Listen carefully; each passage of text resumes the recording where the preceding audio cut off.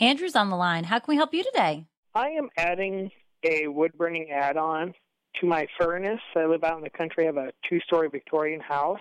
I have to have the chimney, go out, and I don't know if it's better to just hit the external wall from the basement and have it run alongside the house, or if to have the chimney from the wood-burning add-on go up through my house where the old chimney used to be. Obviously put in a new one, but have it come out the roof line. Right. So where this old chimney used to be, that's not being used anymore. There's no part of the chimney that will be used after this conversion is done? Right. It's just the shell right now. They brought it down below the roof line when they put a new roof on it. Yeah, I would keep it inside the house then. It's unsightly, to have it go up the exterior of the house. If you have the opportunity and you just have like an empty chimney void, why not run it up through the middle of the chimney and have it come up out through the roof like a typical chimney would? I assume that you're talking about a B vent. I'm sorry, not a B vent, but a wood burning stove metal prefabricated chimney vent.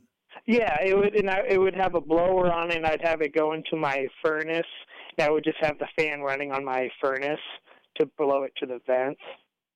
So this supplements the furnace. What kind of fuel is the furnace using? Right now it's natural gas. Well, where is that venting? It's coming out the side of the house. Oh, so it's a high efficiency. PVC. It's a high efficiency unit. Yeah. Okay. Huh. Yeah, I think you can use the old chimney vent, chimney structure to run that vent up through. That makes sense.